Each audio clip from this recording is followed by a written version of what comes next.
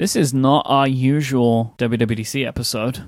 Not in person this time. Well, I mean, we don't always record in person at WWDC. We only didn't record in person once, and then I Right. think we recorded in person 3 times after that in the same room. But the tables may turn from here on out, Mike. Yeah. We may eventually have more non-in-person WWDC episodes than in-person WWDC episodes, depending on how this goes.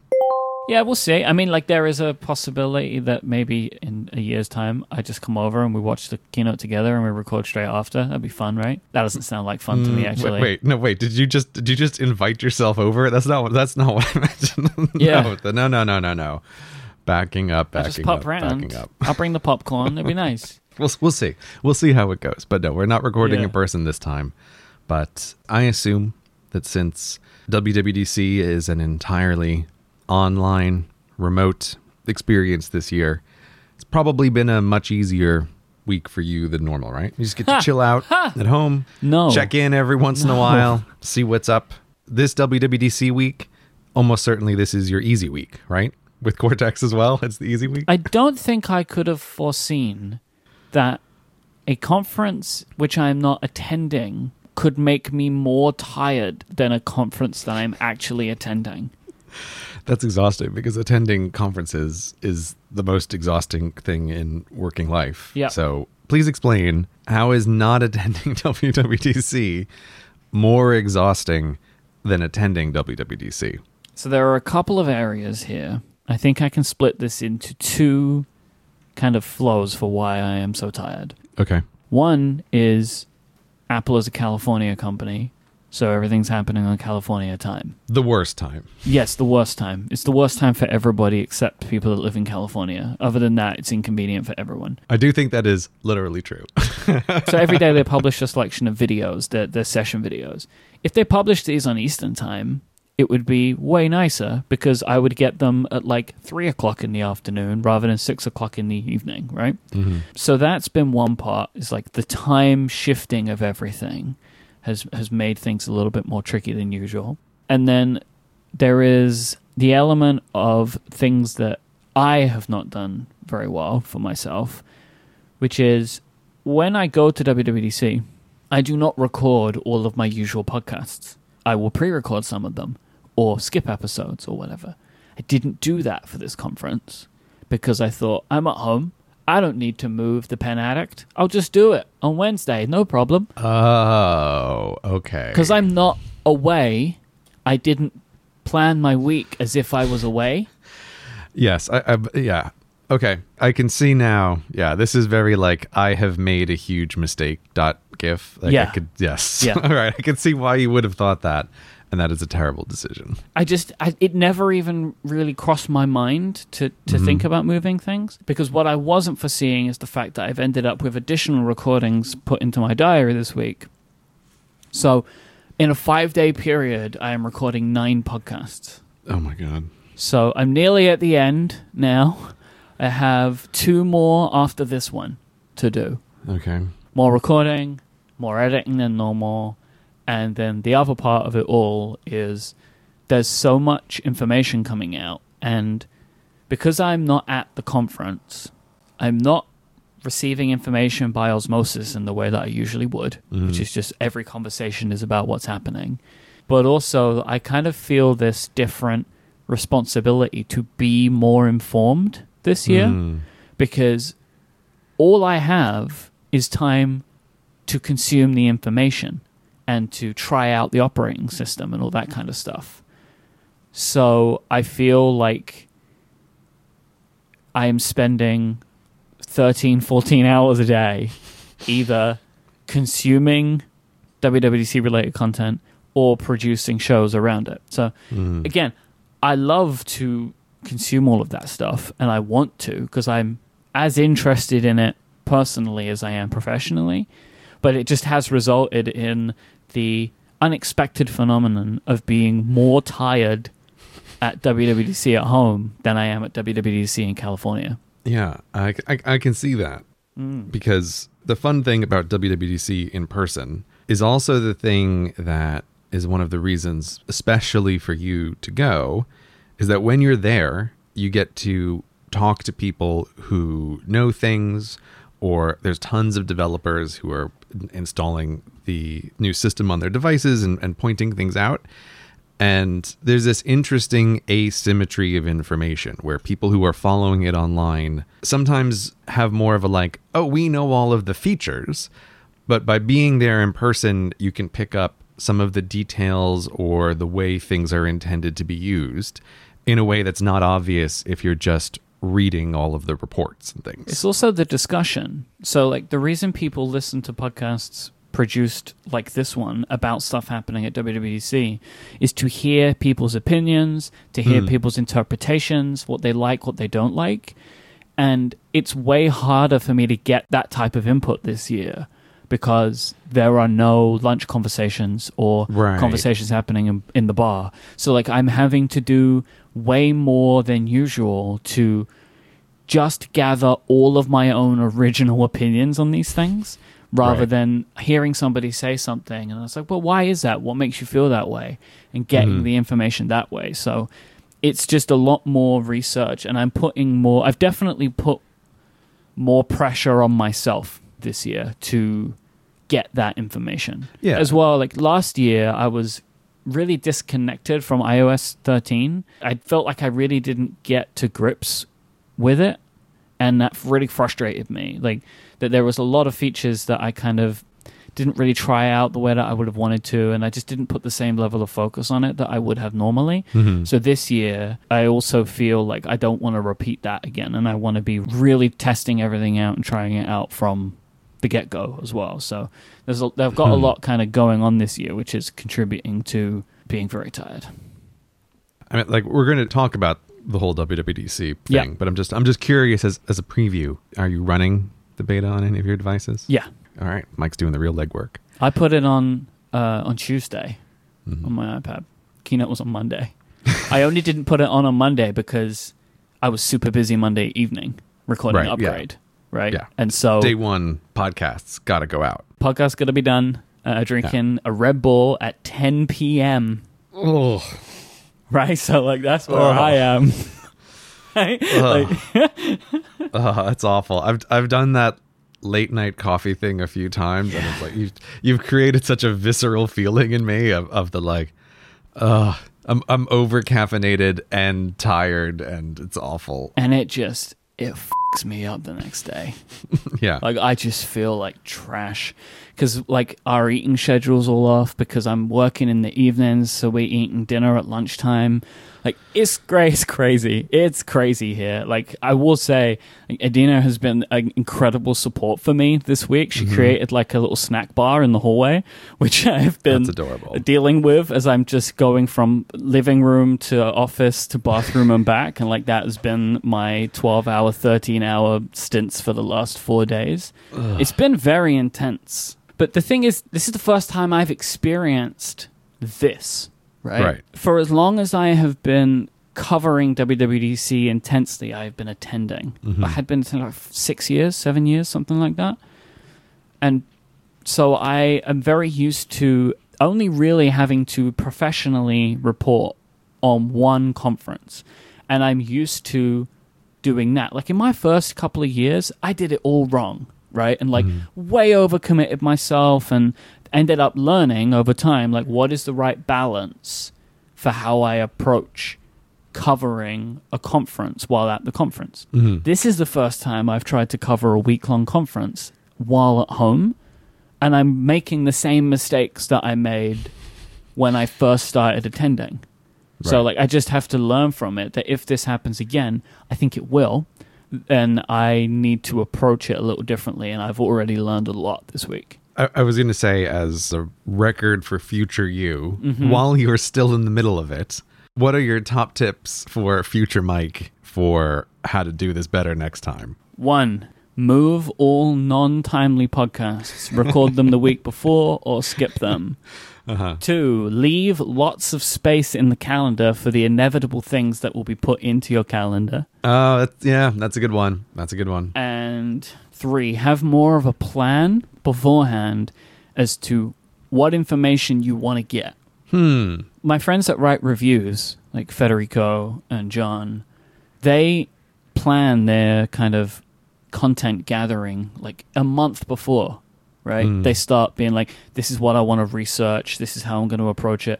I had no idea because I didn't think that I would be. Like, I've been watching session videos for developers. Yeah, you're not writing a review. No, but I do need to be informed. And typically that information was disseminated to me via these conversations that we would have with friends. Right. And whilst I've been having some iMessage conversations, just don't do the job, really. So I have been watching session videos, and I've never watched session videos before. So the sessions that Apple developers would usually present, they've made like video versions from Apple's campus, and they're talking about what's going on. And typically I watched what are called the overviews, where they kind of introduce a big feature. And I'll get about halfway through, and then it goes over my head, and I stop watching it because then it starts to get into the code or whatever. Right. But I'm trying to understand, like, where are they coming from with this stuff? Why are they doing it? What are the key things I need to understand? I didn't think that I was going to watch any of those videos because I never did before. Because I never needed to. And I've come to realize this week that I have needed to try and get more background information. So one of the things that's been happening is on 2 of my podcasts this week, Upgrade and Connected, that are coming out this week, I've had the opportunity to interview some engineers and marketing people at Apple about the features. Ooh, that's very exciting. Yeah, that's been a first for me, and that has definitely added to the pressure. Added to the workload, and the workload. Would you say? Yes. Like, so, these are 2 podcast recordings that I wasn't expecting, and I really needed to be prepared for those. Because that was important to me, that I was going into these with all of my questions, everything researched, really making sure that I get the most out of that time. So, yeah. I can only imagine what that looks like because, listeners, as I've mentioned many times, one of the things I really appreciate about doing Cortex with Mike is how incredibly thorough the show notes are, right? That, like, Mike makes very detailed show notes going through topics that we may or may not cover, and I can only imagine if for this show, the level of show notes that you create, if you were then in an interview situation, you're going to want to have prepared show notes, and you want to know the topics that the person is going to be talking about. So I can easily imagine that adding 2 interviews to your schedule adds many hours of preparation to get it right. Yep, lots of hours of preparation. Writing questions, anticipating follow-up questions, writing those follow-up questions based on the answers I think people will give me. Like, it's like that's a big thing. Like, that's how I prepare for interviews. Right. You're doing the pretend answers in your head that the other person gives you, and then it's like, okay, what would be a good follow-up question to that? Yeah. To make sure that I'm really prepared. Like, I never want to be in an interview situation and feel like I'm fumbling. Right. I hate that feeling. So I try and, like, anticipate what follow-up questions I might have based on what I think answers might be. And then there's just an additional pressure in that, like making sure that those interviews go well, making sure that they fit within the podcast recordings that we're doing around them, editing the interviews to make sure that they're clean, like, and, I basically edit those the way I edit Cortex, like really like taking a fine-tooth comb to them. So yeah, it's been a weird week, but a good week, but also a really tiring week. I feel so bad because I'm sitting here and all I can think is I'd totally forgotten about WWDC. And it was like 2 days later, I was like, oh, wait a minute.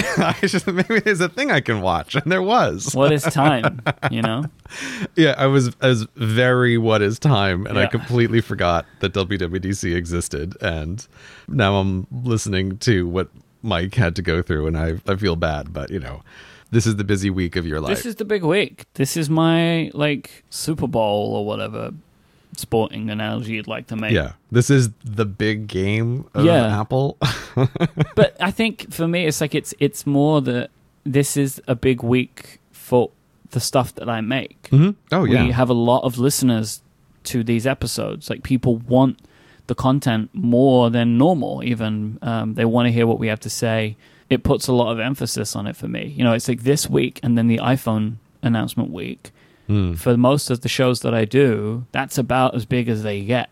you know? Yeah. And adding pressure into those and unknown into it has really kind of ramped up the stress level this week, because not really knowing what WWDC was going to be like and how we would cover it has been a lot to deal with.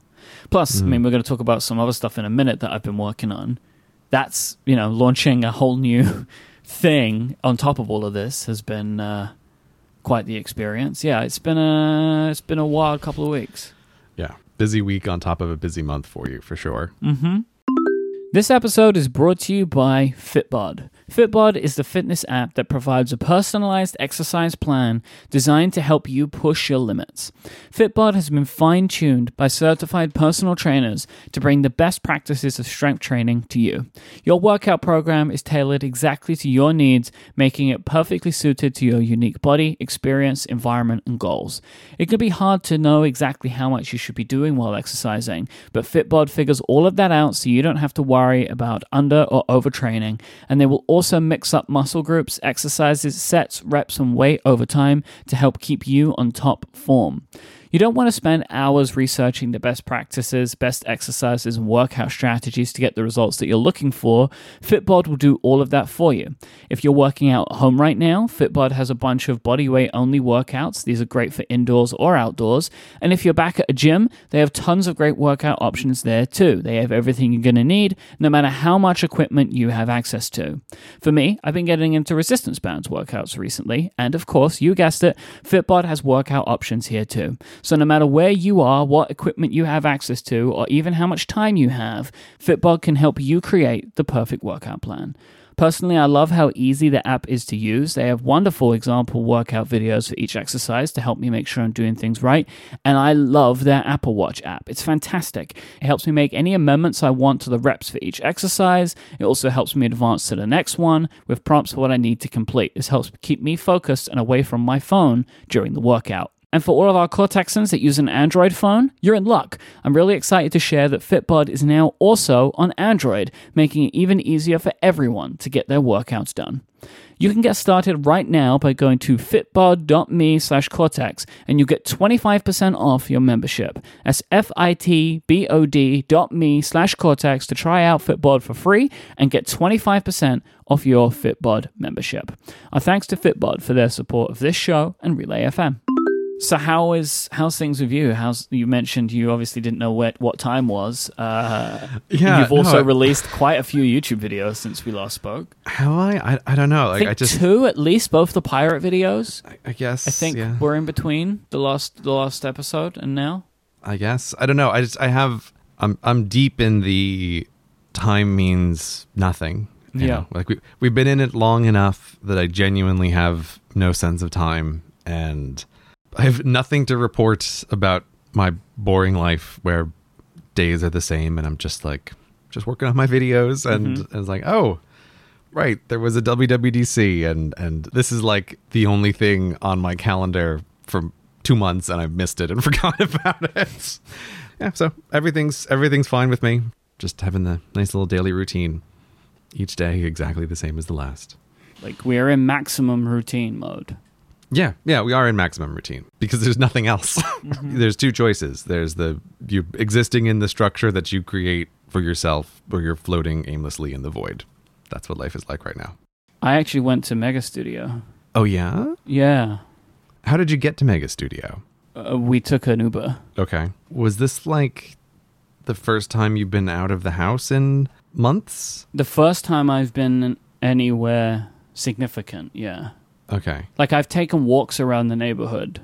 Yeah. But this is the first time I ever went to, like, a different geographical place. Right. This is the first time you've left, like, the radius of your house. Yeah. How was that experience? It felt way more normal than I was expecting. Okay. So, like, be real, I was a little bit concerned about myself. That I was going to start, like, fearing the outdoors. Because I was starting to feel a little bit like that. Right? Yeah. The last time we spoke, I do remember thinking like I was slightly worried that you were going to become a bit agoraphobic. Yeah, I've been worried about that too. But that was not your experience? No, I mean, what I'm concerned about is the virus. right? Right. And so, luckily for me at least, I have been able to keep those things separate. Like, outdoors isn't problem, virus is problem. Ah, okay.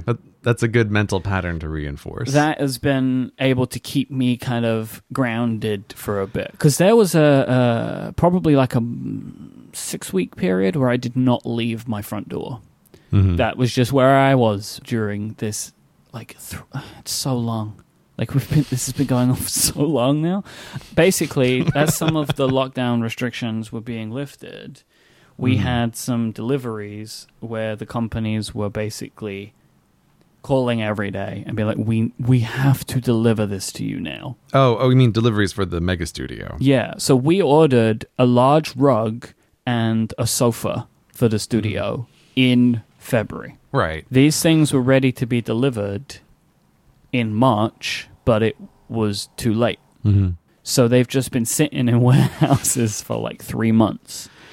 And it kind of got to the point where the sofa company was like, this has to leave now. So this isn't a question. You just have to tell us what date we're bringing it. Right. We set it up to have both things delivered at the same time.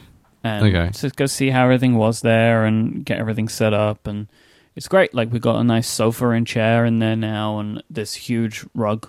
Mm-hmm. It's actually something called a carpet remnant, which our friend Jason tipped me onto, which is if a big company is like carpeting, I don't know, like a hotel or whatever, they have very large pieces of carpet left over.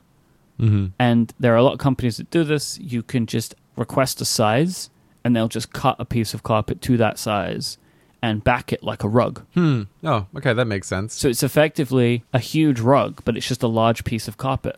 Right. But it doesn't get laid like carpet, like you don't actually affix it to the floor. It's just a huge rug. Mm-hmm. So we got all that set up, and it's really like it's come together. Do you get to pick the pattern, or do you just say like, I need this? Give me anything. No, you choose. Like those people who buy books by the weight. They're like, look, I need to make my office impressive to other people. I need 20 feet of books. I don't care what books. Is that a thing? Yeah, that's totally a thing. Did you not know that? You can I've buy never heard books that. by the foot, and it's for office decorations and stuff. Like, I don't care what those books are. I'm not going to read them. That's the wild. people who are going to be impressed by feet of books won't know what they are anyway. No, it's not like that. You can pick from styles, and then they have like size ranges that they can do within different styles. Mm-hmm. So that was actually pretty nice. I'll say that like it was stressful in the sense of us not really having a good sense of procedure for the studio like we do at home. Right. When anybody passes the threshold of the home, there is like a set of steps that we go through to be comfortable in like sanitizing. Right. Little chlorine spray on everyone passing through the front door. Yeah, it's like thing. one of those, like he's I don't know, like you see it in science fiction movies, like an airlock. Yeah, hands up. Yeah. They get sprayed, turn around, hands up again, spray, then they can come in. Yeah, I got one of those. I understand. And there's more kind of back and forth with the studio, right? Because we don't, obviously, because it's a large space, we don't have a bathroom in our studio. There's like communal bathrooms, right? Oh, right. I forgot about that. Yeah. So there's stuff like that, which we hadn't really been thinking about, where like there's more in and out. And we had deliveries, which means that people had to come into the space. Mm-hmm. And so it was just much more of a to-do. And we didn't really have our plan for sanitizing. Mm-hmm. So it was just much more stressful. But we've now kind of like made that a priority for the future of having a plan for sanitizing. Let me ask you. So having, because the thing I like to ask everyone is like, oh, when's the next time you're going to get on a flight, right? Mm-hmm. But it just occurs to me now that there's a much smaller version of this, which is when's the next time you're going to step into an Uber? And I feel like having broken that seal, what I'm wondering is, are you thinking of maybe working from Mega Office more regularly going forward? Like, is that a thing that you might consider, having broken the Uber seal? Yeah. We have decided, like, so we did it once, right? Mm-hmm. And it went well, but was also a disaster in its own way. Because, again, like, we just didn't have our procedures in place. Mm-hmm. So we decided we would leave it for like a couple of weeks. Like I was too busy this week to even think about it anyway. Yeah, no, this week is not the time. Our plan is next week we're going to go back and we're going to spend some time there. We're going to do some little things that we need to take care of. We have hand sanitizing stations that we're going to be putting in place inside of the studio. And then I'm going to do some work from there. I'm going to try and like realign ourselves to where we were 3 months ago in the plan. Mm-hmm. Mm-hmm. All right, now what things do we need to continue trying to get this place set up? Because I'm very aware of where we are, right? And like everyone, I don't stop thinking about coronavirus, you know? It's always ever present. But at the same time, I want to live my life a little bit. Mm-hmm. And we're being very careful, wearing face coverings, ensuring that anyone around us is wearing face coverings. We are also going to start taking public transport again at some point. Like, we're not just going to only Uber. Okay. Because, you know, if we get trains at the right time, we can stand further away from people than we can in a car. Yeah, there's an interesting calculation there about the risk. And I can totally see that if you time the train right, I would feel like the train is less of a risk than an Uber. And we were doing that before anyway because we just didn't want to be in the rush hour. Mm-hmm. So we were getting trains at times when there weren't a lot of people. So, you know, we've got to work that out. But I'm paying rent on a studio space that I really want to be in. Yeah. So we're going to start looking at how we can make that more of a feasible part of our lives. Now, what I'm not going to be doing is the move. That is paused. The idea of moving to the studio, that's not happening. All right. So what are you envisioning as the studio life then, where you're there more, but you're not moving your work there? I don't understand what your plan is here. I will be working from there, but not removing the home office. Okay. Because the plan was there just wouldn't be a home office anymore. Right. Like that was all the equipment was going to the studio. But I can't do that in case overnight we're locked down again. Okay. All right, that makes sense. So I still need to have the ability to work from here. So I will set it up like halfway, basically, is the plan. So then we can, I don't know, maybe a few days a week, we can be in the studio instead, and we can work from there and see what that's like. So that's kind of where I am with the studio stuff. Yeah, that makes sense. You know, in the matrix of calculations that we all have to do of risks versus rewards, that feels reasonable. It feels like a pretty reasonable thing to try. And you also have a fairly big upside there of having a different space to go to than just your apartment. Mega Studio was for my mental health as well. Yeah. Right? And I would, more than anything, love somewhere else to work from. More than I wanted it in March. Yeah, I totally understand. Because I'm not going anywhere else, right? Like, the plan was I would still be traveling when I had the studio. Like, I would travel less, but I still would be. And I'm not doing that either. Mega Studio has been, like, the thought of it the whole time. And I just sent you some pictures of what we've got going on, like what we've been doing. It was always meant to be set up as, like, a very comfortable place to be. Like, that was what I wanted. So I would enjoy being there and would happily spend work time there.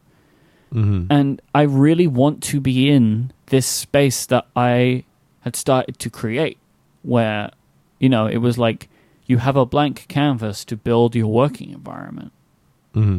So you can have what you want rather than use what you bought. Right? Because the office here is, I've said this many times, it is not fit for purpose anymore. Because I made it a certain way, changed what I wanted to use it for, and I also don't want to be in it in the long term anyway. Like, that was the plan was always to get something out of home, so it felt kind of fruitless to even attempt to try and get this office right. When it, even no matter how good I would get it, it would always feel like not what I wanted, right? Yeah. Which was an out of home office space. And now I have this space, which is like so much more than I need, but it's just what I want. So I want to be able to try and see to what level can I use it again. Because very aware of the risks, and I'm doing everything I can to observe what I hear smart people tell me. But like things are relaxing a little bit more here now, and I'm just trying to balance a level of being safe and trying to live my life a little differently to the way I've lived it for the last 12 weeks. Yeah, I mean, it totally makes sense. You're making the place look quite cozy, and I get it, and I'm with you. Of like having a place to work outside of the home is a huge deal. Like my personal goal right now is either episode 104 or 105 of this show is the first episode recorded from Mega Studio. Okay, sounds like it's possible based on what you've said. Yeah, we'll see. I was just sitting here like I don't dare to guess what number Cortex it will be where I will again have an office outside of the home. So I will be quite envious of you when you're recording from your plush mega office, hanging out on your blue and yellow couch, chilling in what looks like a palatial amount of space. All that space, Mike. You've got so much that you can do. I'm happy for you though. Like I'm genuinely glad that you're feeling comfortable enough to go back and you're like figuring out a way to make this work. And I think it's a sensible trade-off to make in life. I genuinely believe there is a way to do this safely. We just have to be really mindful of it. And that's what we're trying to work through right now. Yeah. Stay alert. This episode of Cortex is brought to you by ExpressVPN. You may have heard in the past how important it is to have a VPN, and now that so many of us are working from home, it's even more important to have a VPN that you can trust. I have been using ExpressVPN for ages now, since they first got in touch, and I am super, super happy with my experience there. Everything's really fast, and what I love is it's on all of my devices, and it's really, really easy to connect. Simple to use, and that's exactly what I'm looking for out of my VPN provider. ExpressVPN values your privacy. They don't log your data to make money from selling it like other services could. ExpressVPN uses technology that they created called Trusted Server that only stores data in RAM, so nothing is held. And it's super fast. You can stream HD quality videos with no lag, and I've done this too. It's really easy to use. You just fire up the app, click one button, and you're connected. Plus, ExpressVPN is loved by TechRadar, The Verge, CNET, and more. Protect yourself today. Just go to expressvpn.com/Cortex and get an extra 3 months free on a 1-year package. That is expressvpn.com/Cortex right now to learn more. Our thanks to ExpressVPN for their support of this show and Relay FM. So you said you've been working on something new, something big this year.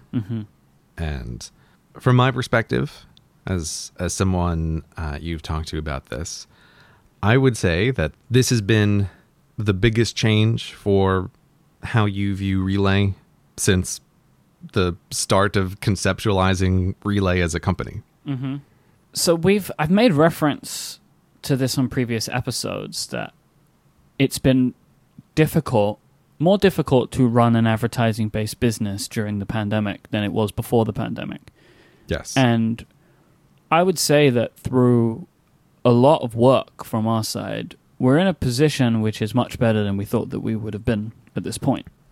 But what it has highlighted to both of us, me and Stephen, is thinking about where our efforts should be placed and thinking about what we want our company to look like into the future.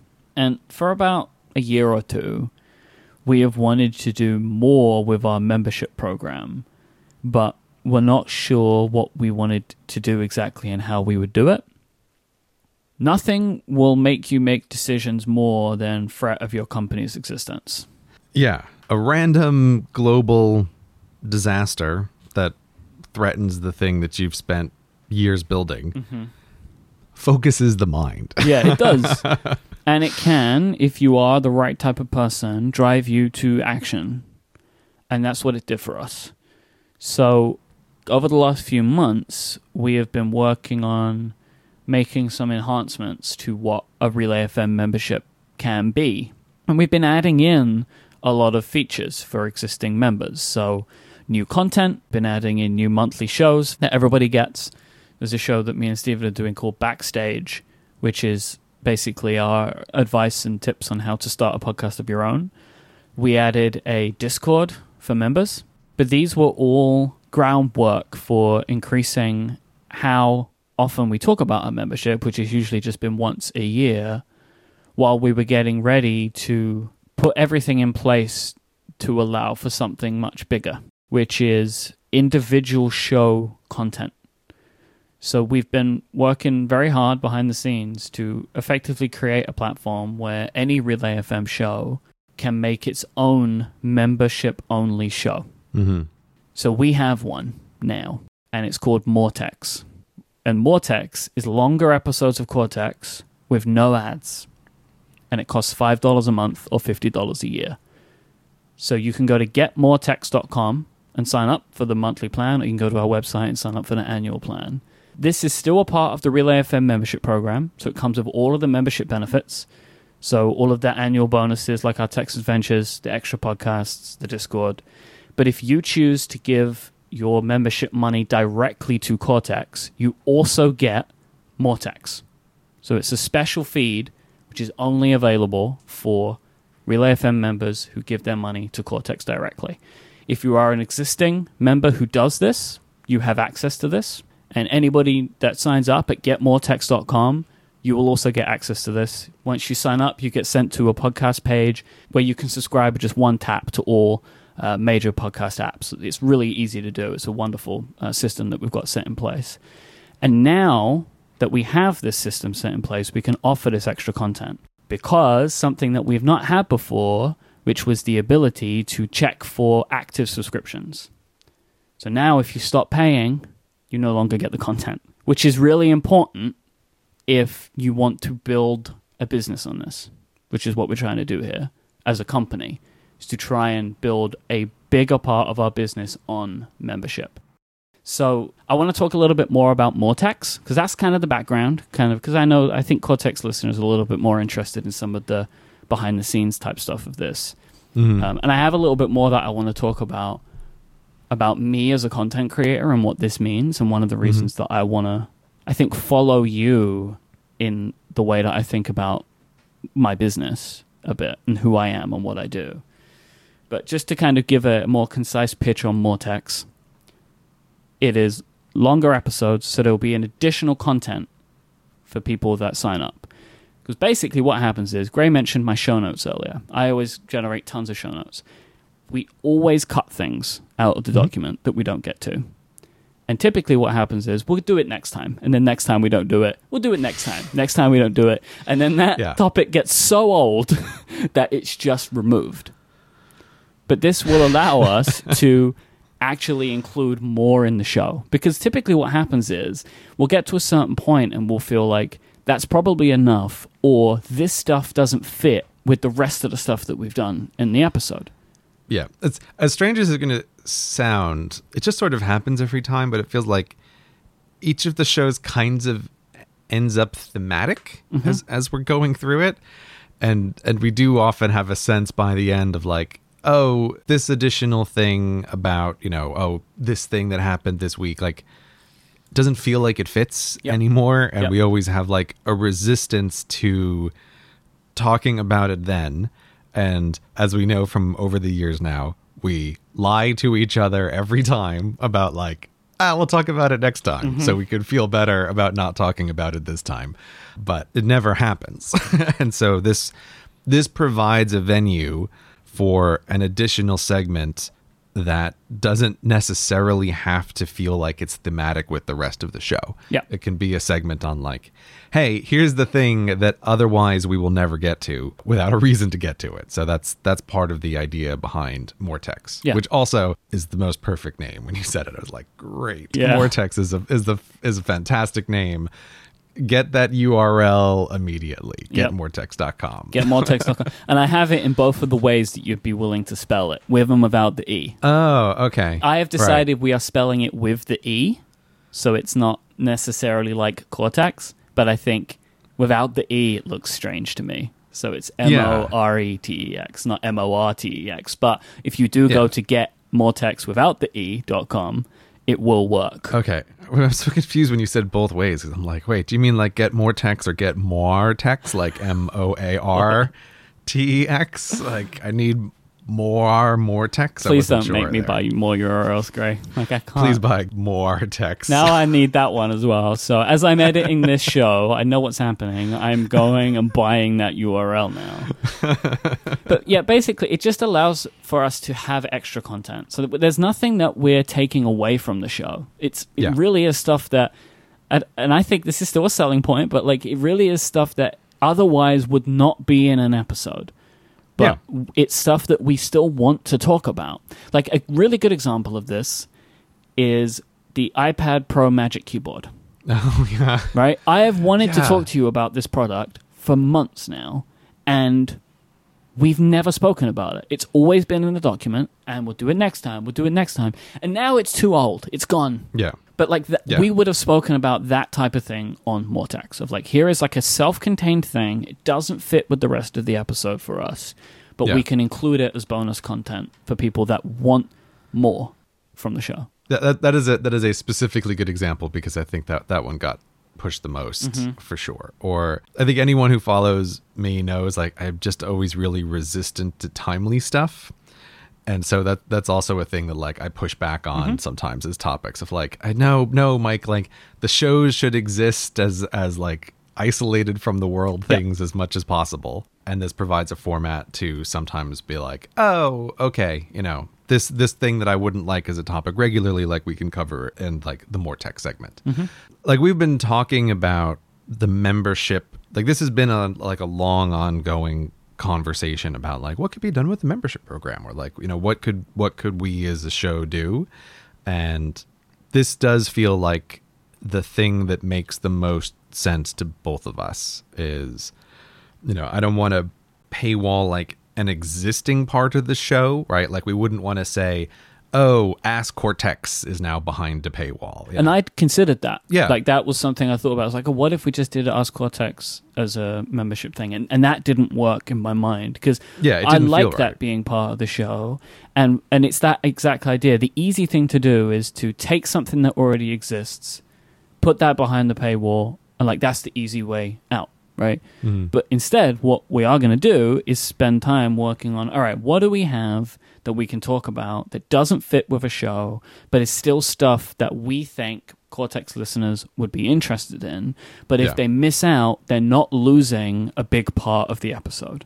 Yeah. I mean, this is such a funny thing because for listeners of or followers of any kind of entertainment or media that's produced in the world, they may hear something and you hear the solution of like, oh, this is what we're doing. We're doing this thing called Moretex. And it sounds like, oh, this is very obvious. But I always find that there's the feeling of like, it feels like it's the obvious first thing that you would think of when it's the right thing to do. Yeah. But as creators, you sometimes stumble around for a really long time trying to figure out like what's a way to do like the freemium model, like what makes sense here to do and what doesn't. You try and be really clever with it. Right? That is a trap that's very easy to fall into. You try to be too clever with it, or there's all of these various things, and it is just a funny thing because I'm just thinking of the listener listening to us trying to explain like, oh, we've been talking about this for a long time, and it's like, what is there to talk about for a long time? It seems very obvious, but it isn't obvious in the trying to figure it out phase, like what makes sense. And so, this is what we landed on. And also a big thing for me, it was also the ad-free back catalog. Yes. Yeah, so that we haven't mentioned that yet. So not only are there no ads in the episodes that are current, we have also gone back and removed the ads from all of the episodes in the Moretex feed, because if you sign up for Moretex, you get a new feed which has the entire back catalog of the show. Yeah. So you don't need to be subscribed to both if you want to listen to old episodes. Yeah. And I've been doing this stuff with some of my other shows as well, doing ad-free with more content. I'm doing that with 2 other shows right now. But they don't have ad-free back catalogs because Yeah. Two reasons. One, they both have 300 episodes, and that feels like a horrible job to do. And two, I just don't think that those shows are as re-listenable because they are purely current event stuff. Yeah. Where Cortex has more of an inherent re-listenability to it. Or for new people coming to the show, there is more of a benefit to go back and listen to some of the old episodes. So I thought that made a lot of sense for providing to people that want to become Mortex subscribers. Yeah. And that was like, you know, this is also a thing that it was very easy for me to say the words like, all the episodes should be ad-free, comma, Mike. Yeah. Because we all know, like, who's the person who's going to end up having to actually do the work for that. But again, thinking about, like, you know, trying to figure out what are we going to do as the Cortex part of the Relay FM membership program, and thinking about the kinds of stuff that I support. The ad-free was like a big deal for me, and also the ad-free back catalog. But I was aware in discussions that this was really throwing something over the wall to be like, I'm going to say these 3-4 words, and it's going to mean many hours of work for Mike on the other end. So I'm sorry about that. I definitely agreed with it, but it was a lot of work. Like, making the back catalog took many, many, many, many, many hours. So, one, I'm so happy we have kept all of the Logic projects for this show. I don't do that for my other shows. But we have always kept, from episode 1 onwards, the entire projects. We saved them in Dropbox, and it's like 700 gigabytes or something at this point. Yeah, it's a crazy amount of data. And so I've gone in and opened up every episode, removed all of the ads, tightened up the transitions, re-exported the shows, and have re-uploaded them for the Mortex feed. Mm-hmm. Because of the way we edit, it was like I had to do like so much checking. Like, sometimes there are multiple Logic projects for each episode. What do you mean, Mike? I don't understand. Like gray edit final for publish.logic. No, I don't know what you're talking about. And so having to open up every project, check it's the right runtime against the published episode, right? That was what I was doing. Oh, okay. That's a good idea. Right. That makes sense. And then pulling out the ads, re-exporting them, re-uploading them. This was like the perfect example of, on paper, a job somebody else could and maybe should do, but is something I would only trust myself to do. Yeah, this is a perfect example of that sort of job. It does seem like it should be fine, but we don't want like the half-edited version of the show to end up being like one of the version that goes up, and ultimately you're the best person to be able to check that and be able to make sure, like, yes, this is really the correct one.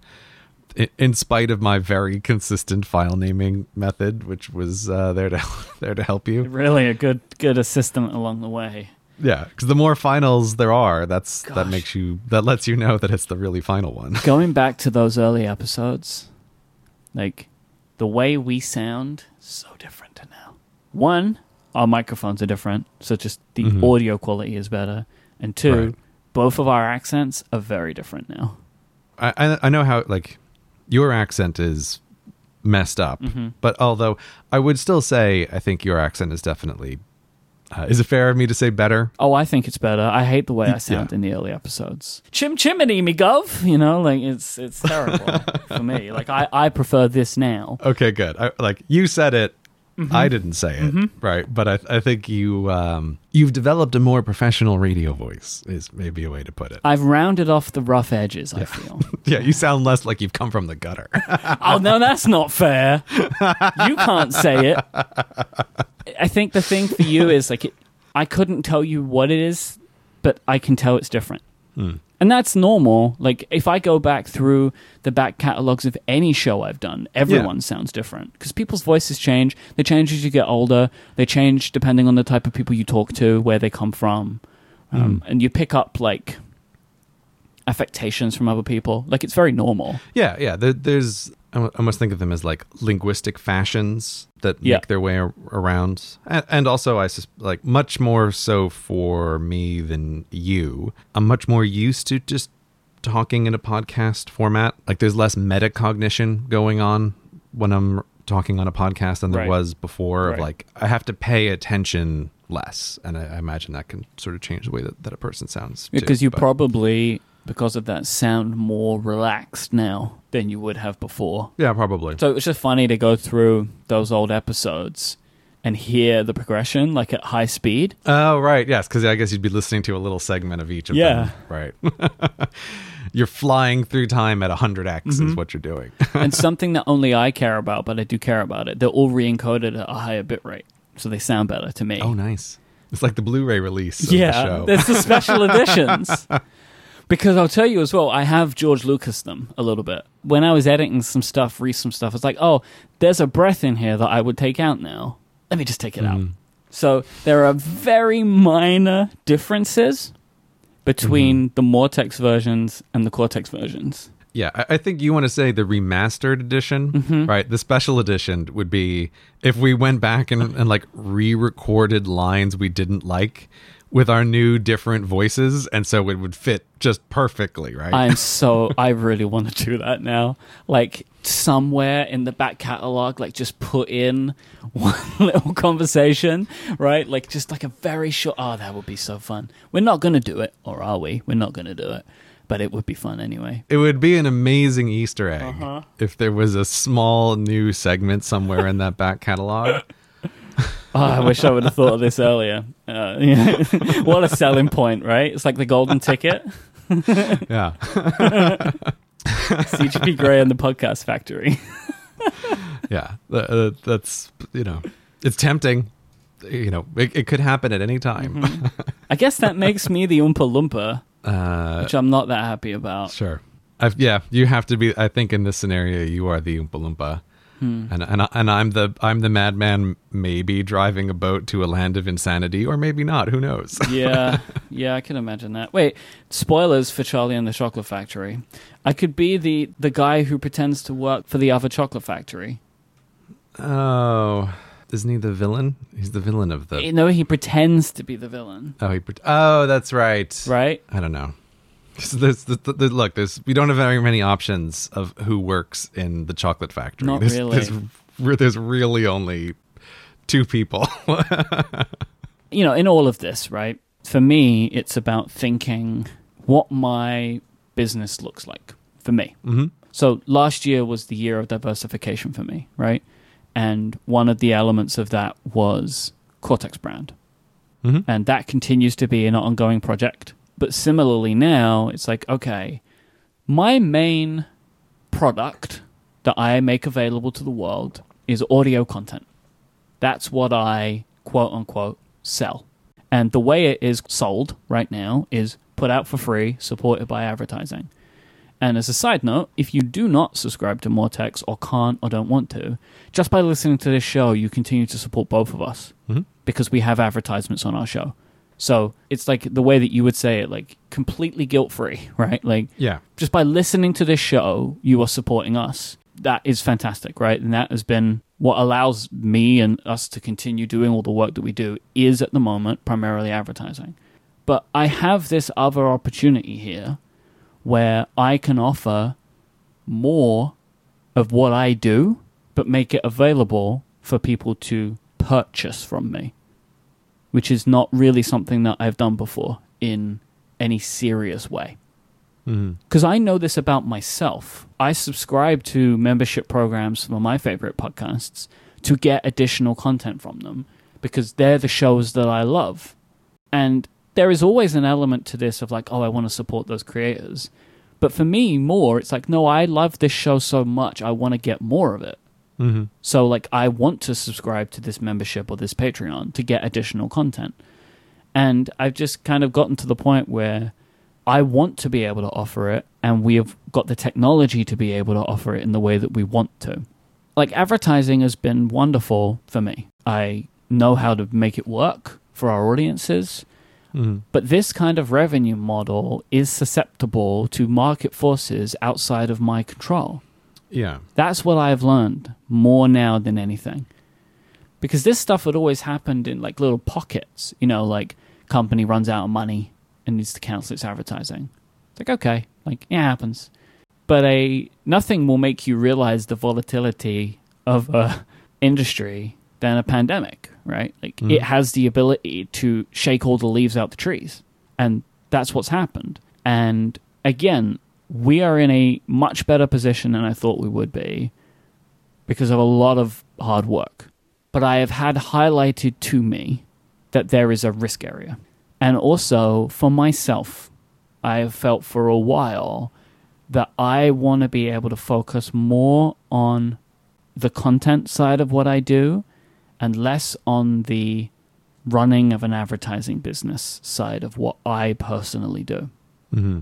So going forward, I want to be able to put more of my own work time into making the best content I can rather than trying to run an advertising business. Right. So like behind the scenes at Relay FM, we have a very talented sales manager that we work with. And over time, what I want to do is transition more and more of the advertising business to her instead of me. Mm-hmm. So I can focus on doing what I want to do. The whole reason that I created any podcast and then co-founded this company is to make podcasts, not to sell ads. Mm-hmm. I sold the ads because the ads needed to be sold so we could make this our living. But the ads was never what I wanted to do. I just had to do it because someone had to do it. Right. But what I am best at is making podcasts. Like, that's my skill. And I want to do more of that. So going forward, I want my work to be supported by advertisers and by listeners. So I am putting more time into making more content in that way. And in many ways, I have looked up to you and what you do. And when you made that transition, you made that really great kind of like open letter type video talking about this, I think it started to plant the seeds in my head of like, that's actually where I want to be. Mm-hmm. Focusing on making the best content that I can and hoping that people will choose to support that content and get something extra Right. that goes around it. As a side note, I have a new yearly theme. Oh. We will talk about this next episode. Oh, okay. I was like... We have not got enough time to get into that today, but I encourage our listeners to also consider changing their yearly themes if they're unhappy with them. Because my yearly theme, I can't do it. Everything I wanted to do, I can't do. Well, you know, it's a great time to think about adjusting your yearly theme because we've just crossed the threshold into official summer. A new season, as they say. So it's a brand new season. I mean, of course, pandemic season lays over all of this, but it's a brand new season. Yep. So yes, excellent time to reconsider yearly themes. But I've just gone through so much over the last 3 months. Yeah. That it's made me face rethinking what I do. So I now have a yearly theme in place to focus on that for the rest of this year, at least, which is tying into this idea of what do I actually do, right? Like, what do I make? And what I want to make is content and make that content the best it can be. So this is in a couple of ways, right? Like, this isn't just making the best membership content. I want to make the best shows that I can possibly make. And also make the best membership content I can possibly make. By creating the membership stuff and having that as a potentially sustainable part of my income and my business, I believe that it will allow me to be able to put more focus on the content that I create in general with a feeling of stability there, therefore allowing me to put more focus on the shows. Like, I believe this will help Cortex itself get better because I will be able to put even more focus into making the show as best as it can possibly be. Yeah, and that makes sense from a creator psychological perspective because if you think about how do you fund content, you have advertising and you have member supports and crowdfunding, and advertising is what I think of as the high variance part of that question. And crowdfunding is the reliable part of that question. And I do think that the membership program in the past has basically been a like annual birthday celebration for Relay. Yeah. Is probably the best way to put it. It's like it's Relay birthday time. Happy birthday to Relay, and there's a bunch of fun bonus shows. But I do think that there is a lot of benefit psychologically as a creator to be having a more like direct connection with the audience in a way that the crowdfunding model encourages. So I've been very interested, to see you like move towards this. And I think it totally makes sense for Relay and for you, like, and for Cortex as like an adjustment and a change in the business model going forward. GetMoretex.com. However you spell it. Any way you can think of spelling Not any way. Not any way. I believe that's what Mike said. Any of the ways you can think of spelling Get More Text. Typically conceivable ways of spelling that URL. Right. Is what I will say. GetMoreText.com. I'm going to blow like the entire first month on just domains. This episode of Cortex is brought to you by Raycon. Whether you're working from home or working on your fitness, you want what you're listening to be what you're listening to. You don't want to be listening to your roommates on a conference call or a vacuum cleaner in the apartment next door. Everybody needs a great pair of wireless earbuds. But before you go dropping hundreds of dollars on a new set, you should really check out Raycon's wireless earbuds. Raycon earbuds start at about half the price of any other premium wireless earbuds on the market, and they sound fantastic. Compared to other top audio brands, you are getting significant value for your money. Their newest model, the Everyday E25 earbuds, are their best yet. They have 6 hours of playtime, seamless Bluetooth pairing, and even more bass, all in a super compact design that gives you a nice noise-isolating fit. Raycon's wireless earbuds are really comfortable even after long periods of time, so it's perfect for those long Zoom calls or for podcasts like this one. Raycon earbuds are stylish, discreet, and truly wireless. No cords or wires to get in the way. I was super surprised at not just how small the earbuds are themselves, but the case as well. It has a great battery in it, but it's tiny, and they have a very satisfying magnet that keeps it all closed when you're opening and closing it. It's got like a good shut to the case, which you really want. Sounds just like this. Very satisfying. That's what you want. That's a good open close right there. Very nice. The earbuds fit in my ears perfectly. The seal was really great. They're really nice and noise isolating. I was very impressed. And they also have a button on the earbuds themselves, which gives simple and easy controls for pausing, skipping tracks, and stuff like that. That was one of my favorite features. Now's the time to get the latest and greatest from Raycon. You can get 15% off your order at buyraycon.com/Cortex. That's BUYRAYCON.com/Cortex for 15% off Raycon wireless earbuds. Buyraycon.com/Cortex. Our thanks to Raycon for their support of this show and Relay FM. All right, so it's WWDC. Oh, right. WWDC 2020. I forgot about that. And more. This has got to be the longest of any of our WWDC episodes before we really get to WWDC proper, the meat of WWDC. Well, the theme system conversation was quite long. That's a thing. The theme system's a year old now. Oh, is it? Yeah, because we announced the journal on our WWDC episode last year. Right. How young and naive we were about timelines back then. We have look. All right, in case you're wondering, we have some on a boat right now. I will tell this story later, but there are some on a boat. Okay, which is great. a new experience for us. But there are journals on a boat.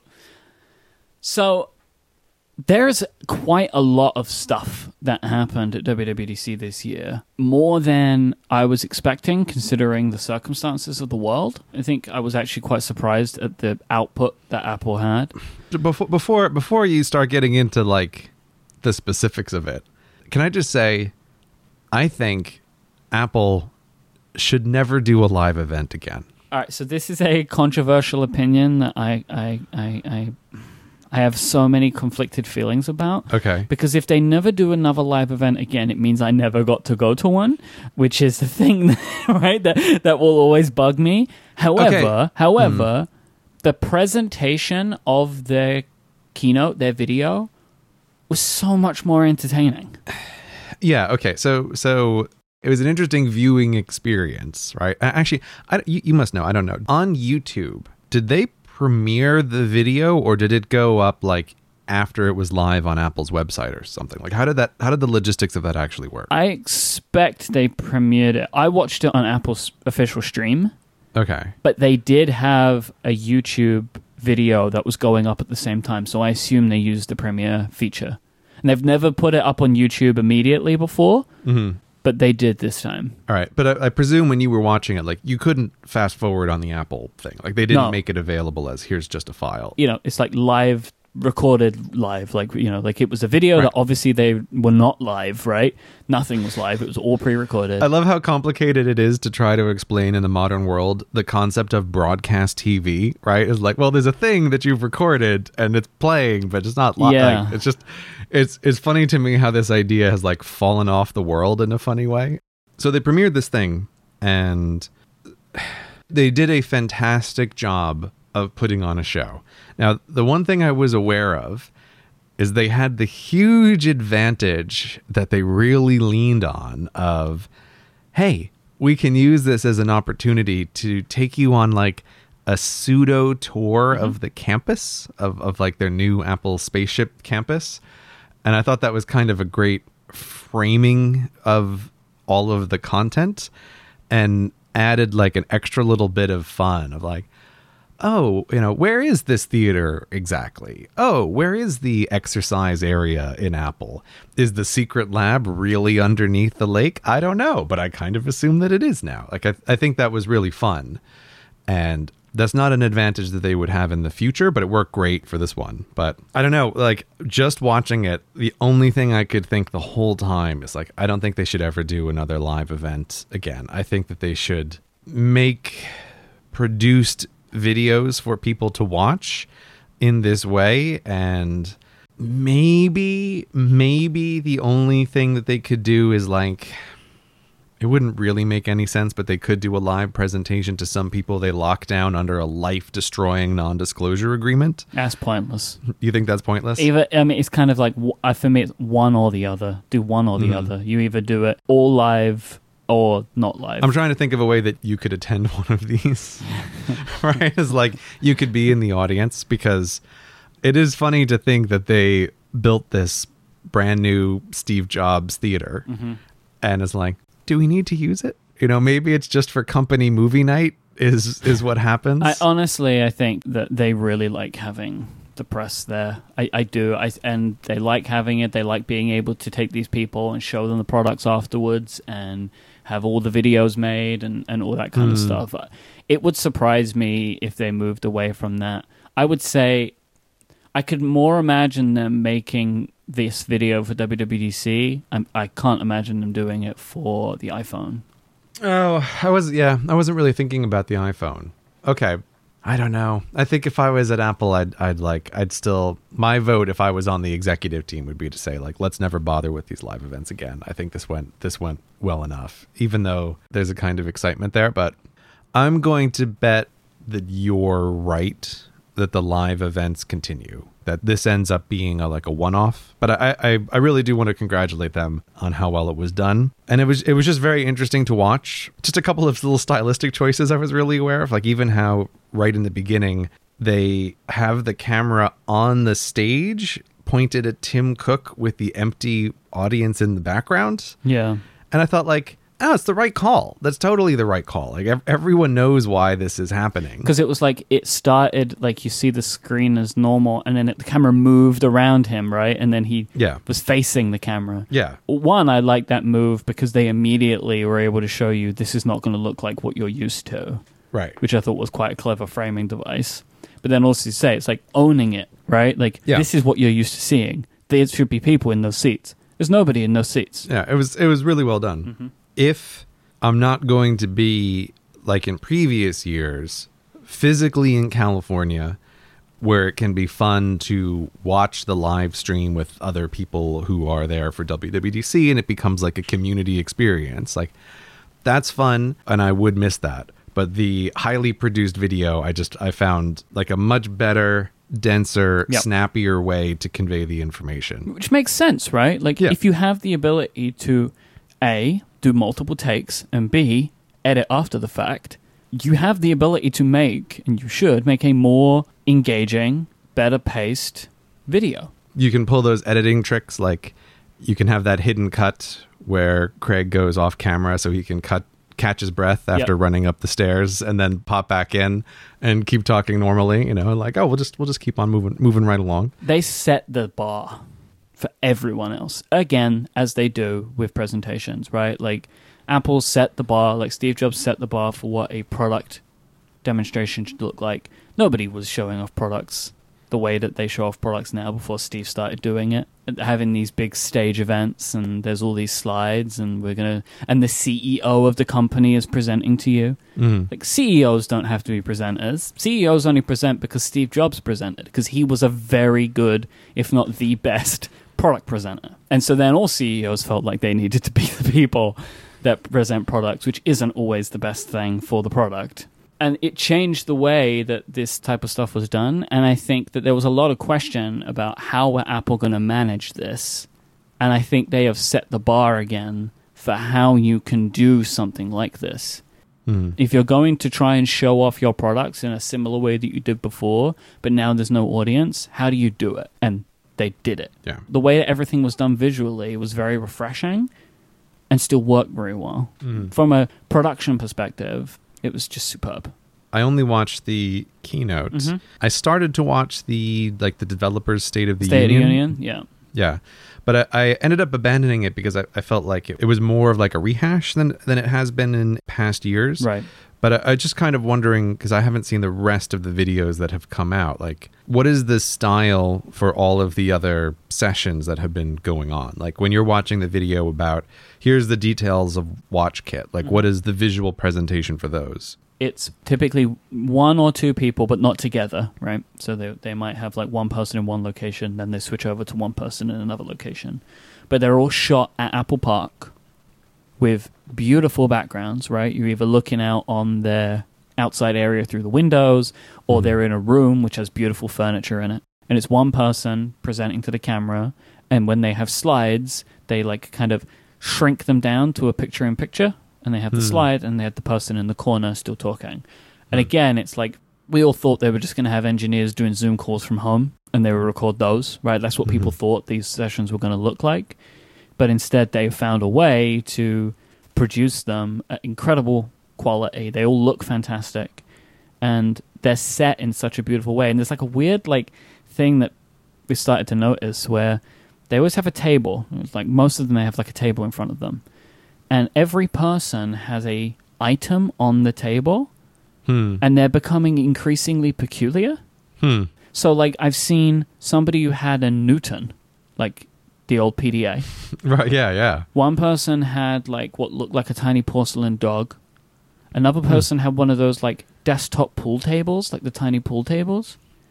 Like, they seem to be, I think what I'm guessing is like, these are set dressings. They wanted a set dressing, but it's individual to the person. Like, bring something meaningful to you, or like bring something from your desk. And so like, they're adding these like fun little personality items to the presentation set dressing, which is really kind of peculiar but fun to see. It's interesting that they're in Apple Park, and that if there's more than one person, they're cutting between two different locations. It's funny to me because it's a little bit like, I'm sure Apple can create an incredibly safe and very sterile environment if they want to, but they're visually presenting people are separate. I think they are going to a good length here to really show that they're being cautious, way more than they probably are. Right, as you say, look, I'm sure they are practicing social distancing there. Like, we've seen reports that they are. They have people back at the office. They could have people in the same room, but on either ends of a large table, but they're not doing that. In the main presentation, it sort of struck me as funny, like it was a little bit of a clean apocalypse. I'm like, oh, in the future, 3 people live on the Apple campus, right? Like, they have all of this space just to themselves. It just struck me as a visually funny thing that it, like, while it was very well done, it did have a little bit of this like what a beautiful post-apocalypse this is, because no one can be in a room with anyone else. But it does make sense, if like you're visually deciding how do you want to show this, like I would have made the same decision too. It's just once you tune into it, it's sort of funny. So I was interested to hear that they're continuing that aesthetic in the individual sessions. It has been known throughout Cortex's history that the Apple Pencil is an important tool in our arsenal. It was fun for me because during the keynote, they were talking about how, like some people like to use the Apple Pencil to navigate their iPads. And I'm like, yeah. Do you remember that when we forced you to put it back? Right? So, yes, you're right. You're correct. Huge acknowledgement of people like to navigate with their Apple Pencils, for sure. Mm-hmm. But they've added a couple of things to this release. And the biggest one for me, and it is my favorite new iPadOS feature, is called Scribble.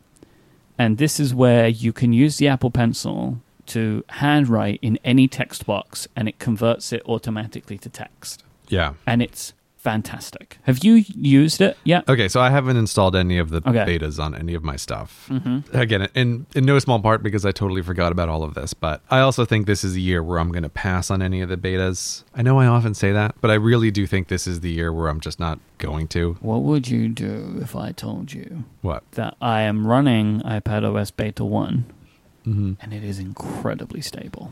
I mean, that's interesting. It's like, do you remember how good iOS 12 was? It feels like that right now. Yeah, okay. Nothing is broken. Yeah, I mean, cool story, bro, but I think I'm going to hold off this year. The Scribble was the thing that immediately caught my attention. And partly because, you know how Apple talks about, what is the name for those teams that they say they have? Where like, we have a bunch of professional video editors in-house and we spy on them while they work to see what it is that they Pro really Workflow team. Pro Workflow teams. The Scribble feature feels a little bit like there's a pro iPad team, like a people who just use the iPad all day long. And that feels like a feature that someone picks up on of, the people who never like to put down the pencil, it's always a pain in the butt when they have to work in an actual text field.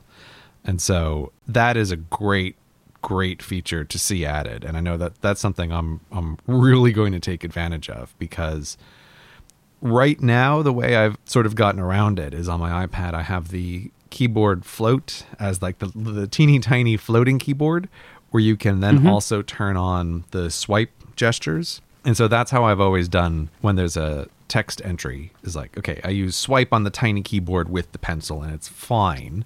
Yep. But Scribble is like, it is that perfect kind of Apple feature of, it would never have occurred to me to request this, but I'm really glad this is a feature that's being added. And so I'm happy to hear you report that it's working well in all of the various text boxes. So it works basically everywhere except applications that are doing super weird stuff with text, like Google Docs. Okay, right. Yeah, well, that makes sense. Because they have like their own complete text rendering system. But any application that has a standard text entering system, which is pretty much all of them, like I'm using apps like Slack and Twitter and stuff, and it's all working. Mm-hmm. All you need to do is you just take the Apple Pencil and you start handwriting, and it's converting the text as you write.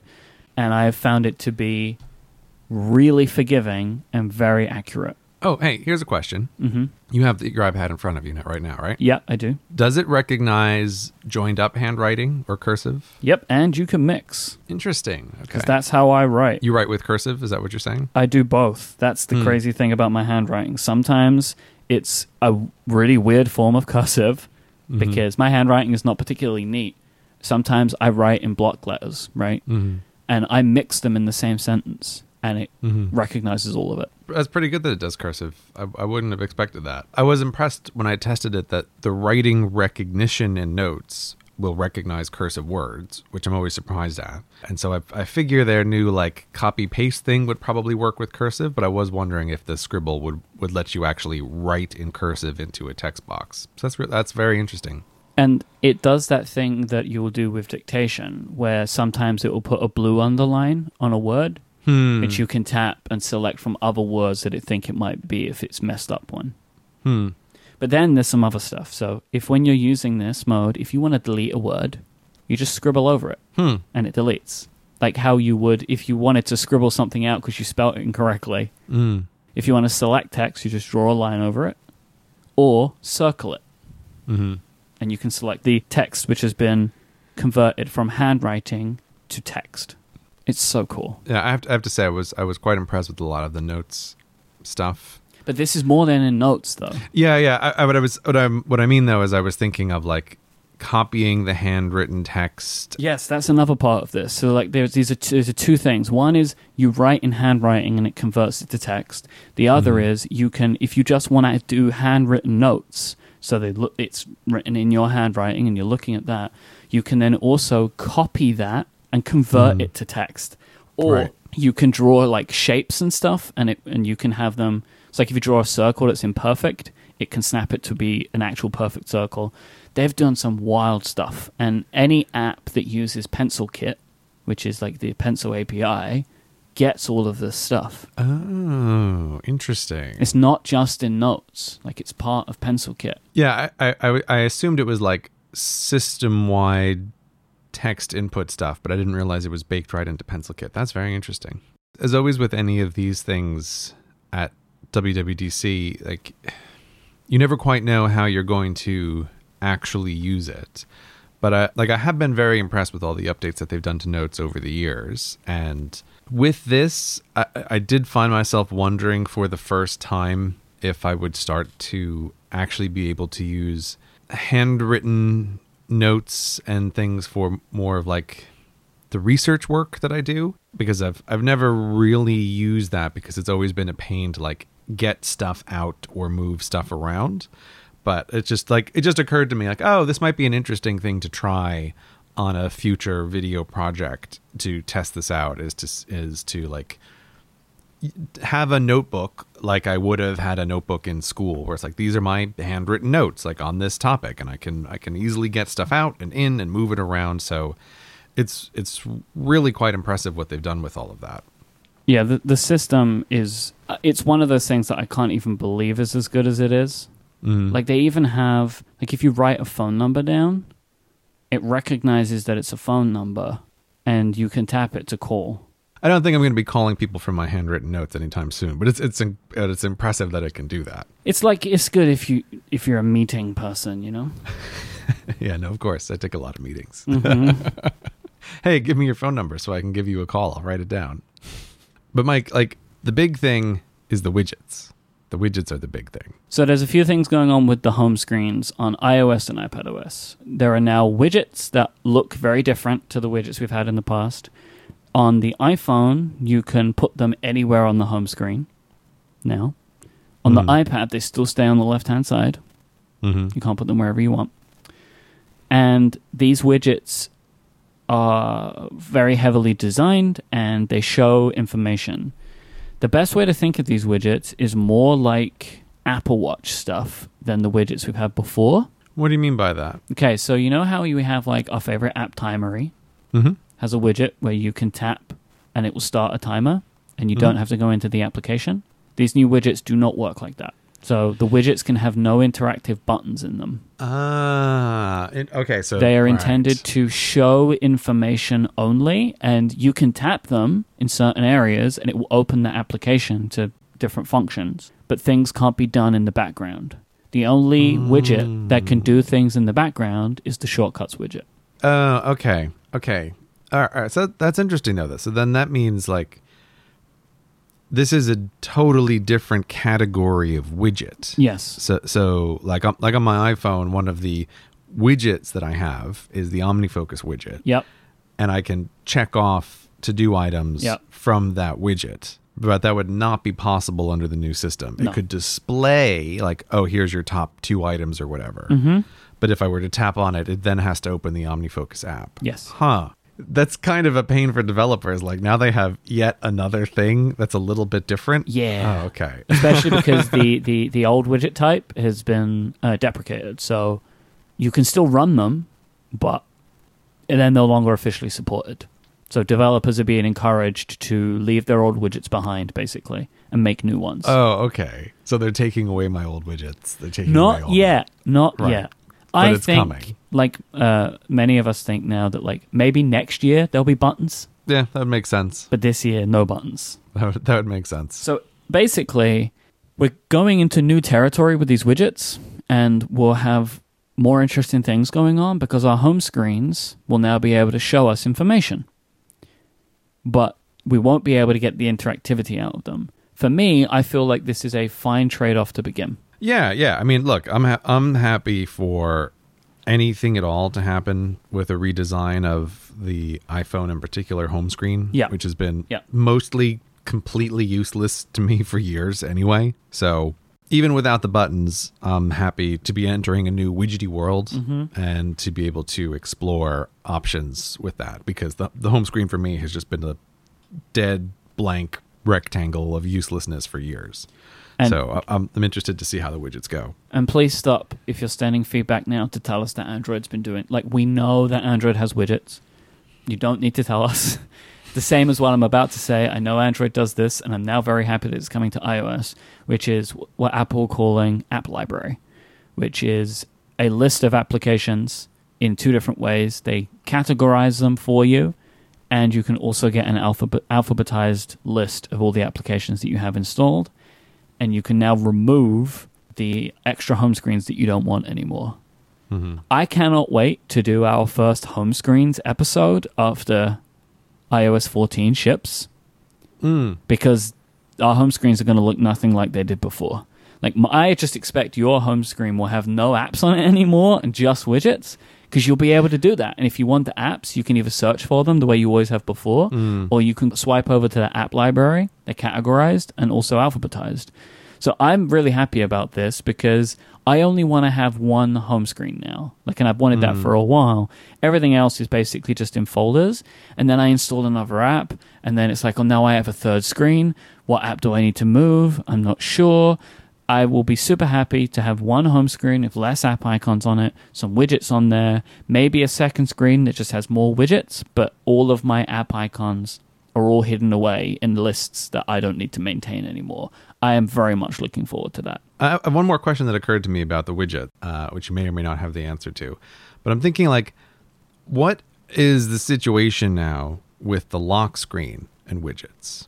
So, like, on your phone, you can access the old style widgets by sliding over. Like, is that basically unchanged currently? I believe so. I mean, you can still do that on the iPad. I'm not running iOS 14 on my iPhone. Right. But my expectation is that you can still get to some form of widgets there too. And you can have multiple instances of a widget. So I have 2 shortcuts widgets in my widgets on my iPad.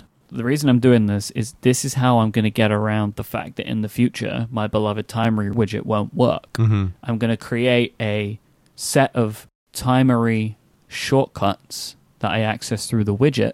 And when I assume there will be a Timery widget that shows like information about the timers that I'm running, which I'm assuming they will probably try and do something like that.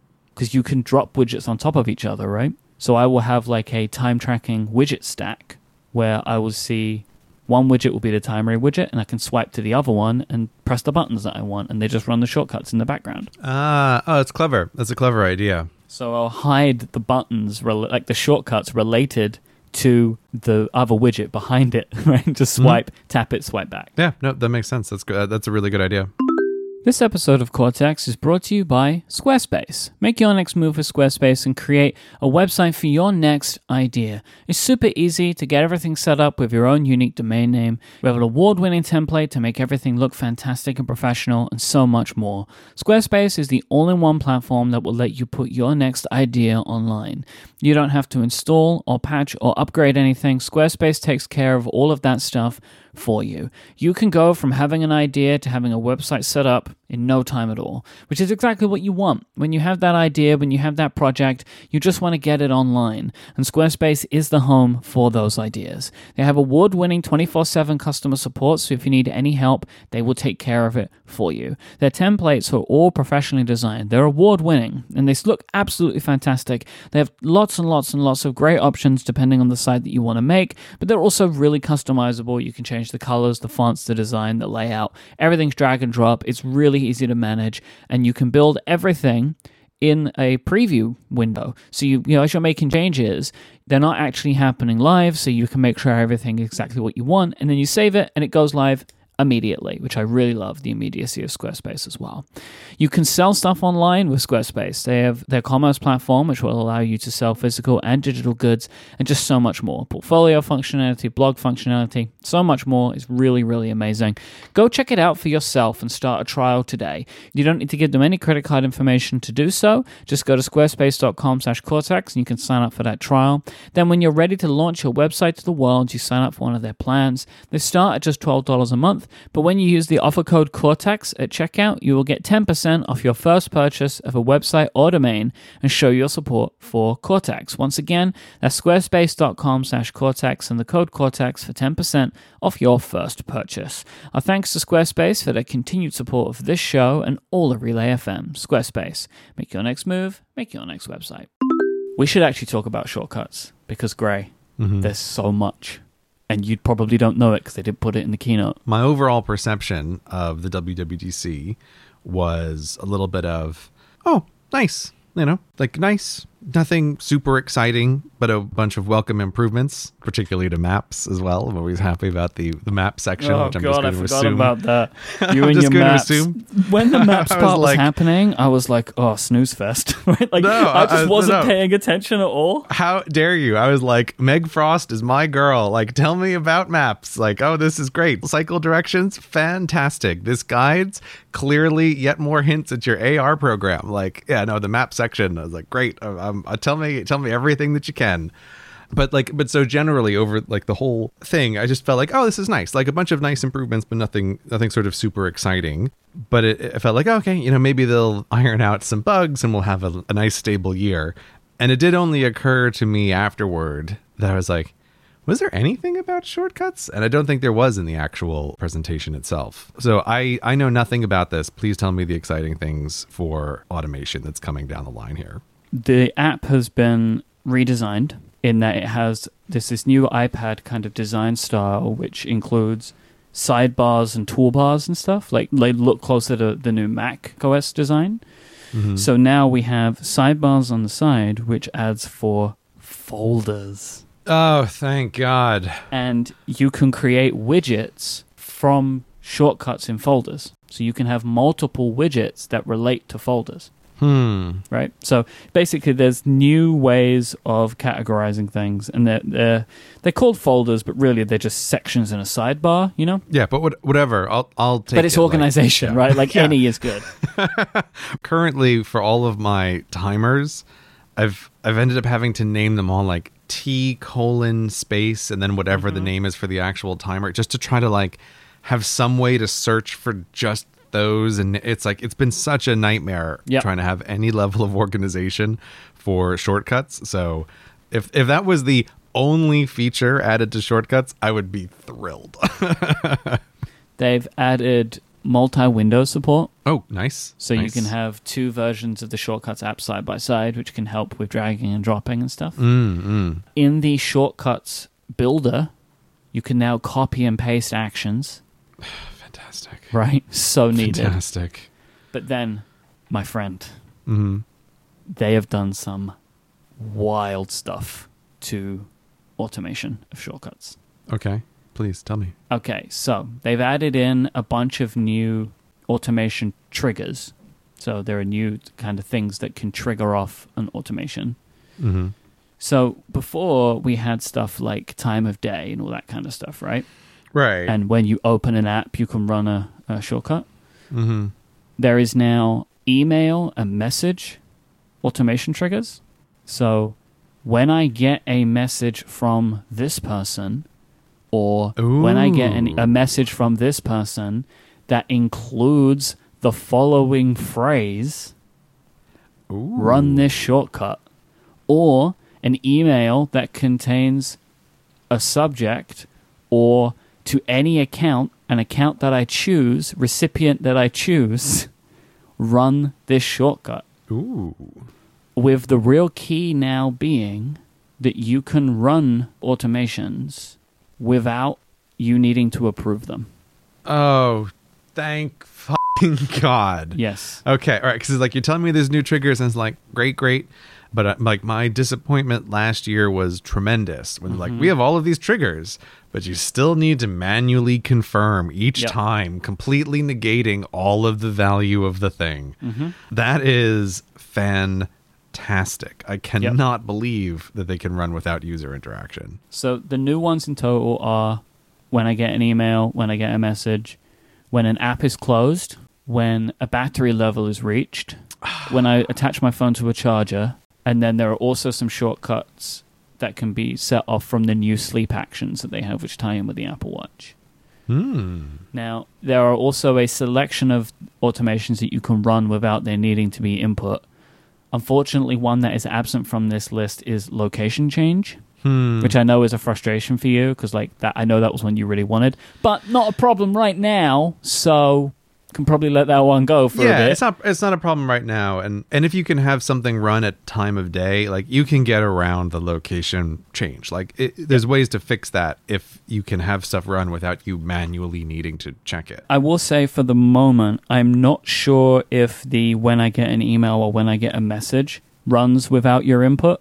I'm not 100% sure about that, but I do have a definite list of ones that can be triggered. Okay, can time of day run without input? Yes. Great. That solves every problem. So this is the list that I know. Run without input includes at time of day, when an alarm is set, when the sleep mode starts, when you begin a workout, when you have CarPlay related stuff, put your phone into airplane mode, touch an NFC trigger, put into do not disturb, when low power mode turns on, when you open an app, when you close an app, when you reach a certain battery level or attach your phone to a charger. Great. So you still get a notification, but you don't have to confirm it. Yeah, as long as you don't have to confirm it, that's great. I can live with notification clutter from one app if it can run things automatically. Isn't it cool? That is amazing, yeah. And I have to say, I'm a little surprised because I wasn't...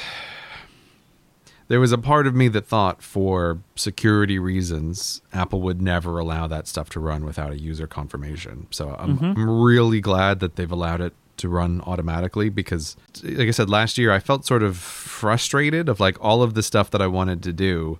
At least for my own personal use cases, I found it more annoying than to just not bother because I had to tap stuff. So it's a huge, huge, huge improvement. I'm really excited about that. Yeah, the sheer level of stuff that they've put into shortcuts this year is mind-boggling, honestly. Like, so other stuff that they've done, you can now run shortcuts from the new search. So like the search that looks like Spotlight.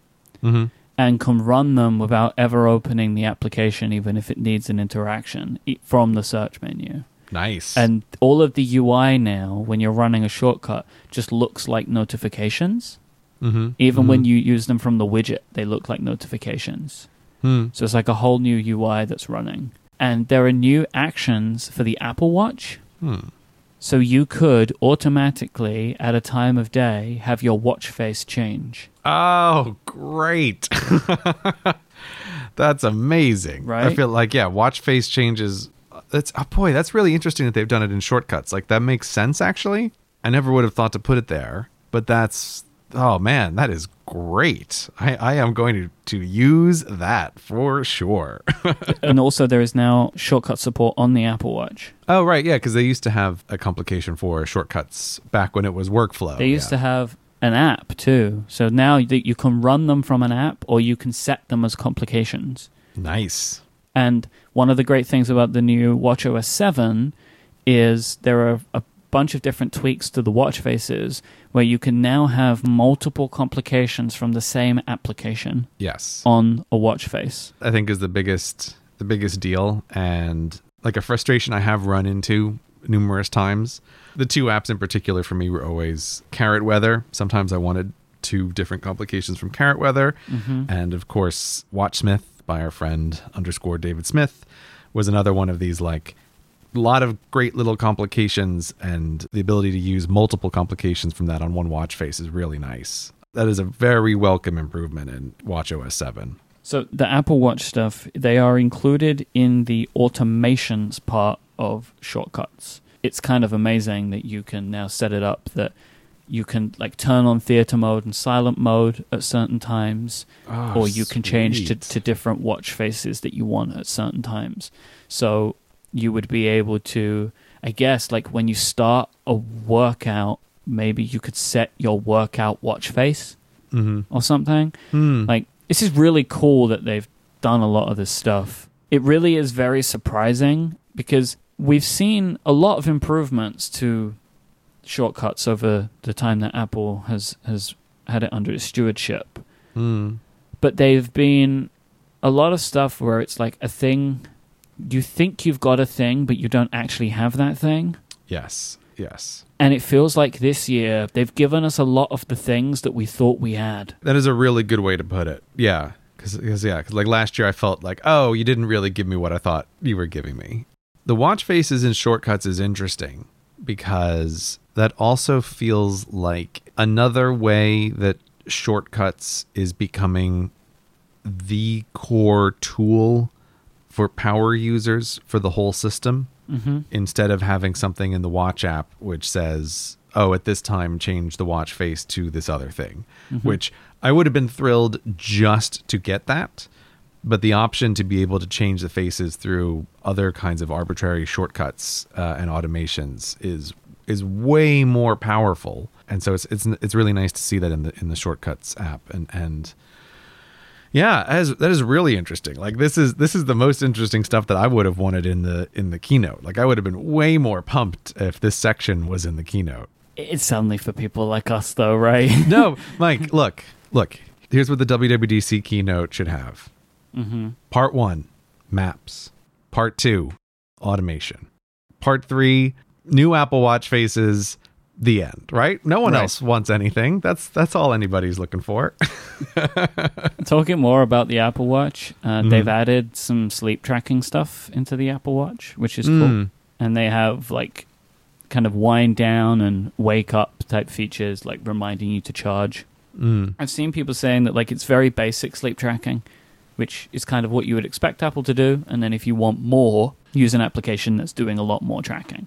Yeah. It's nice to have. Yeah, it's nice to have. And the one little part of that I also really liked was the option to have the silent wake up alarm. Yeah. I think like that's really nice. That's always been a thing that like I can get that to work with some other apps, but it's really nice that that's just to just wake the one person up. You don't need to wake up everyone if there's multiple people. So yeah, I'm glad that they have the silent alarm for waking up as well. I'm curious because my bet is that introducing sleep tracking is also an indicator that the next version of the watch is going to have another like quantum leap with the battery. Like that's my guess anyway. Well, we'll see. They're doing this. I would hope so. Because they are going to have a bigger battery for next time around. I have to say, like, there's a bunch of other stuff in the keynote this year. Yeah, there's a lot, and there's a lot I think that we're going to get to later in the year. Yeah.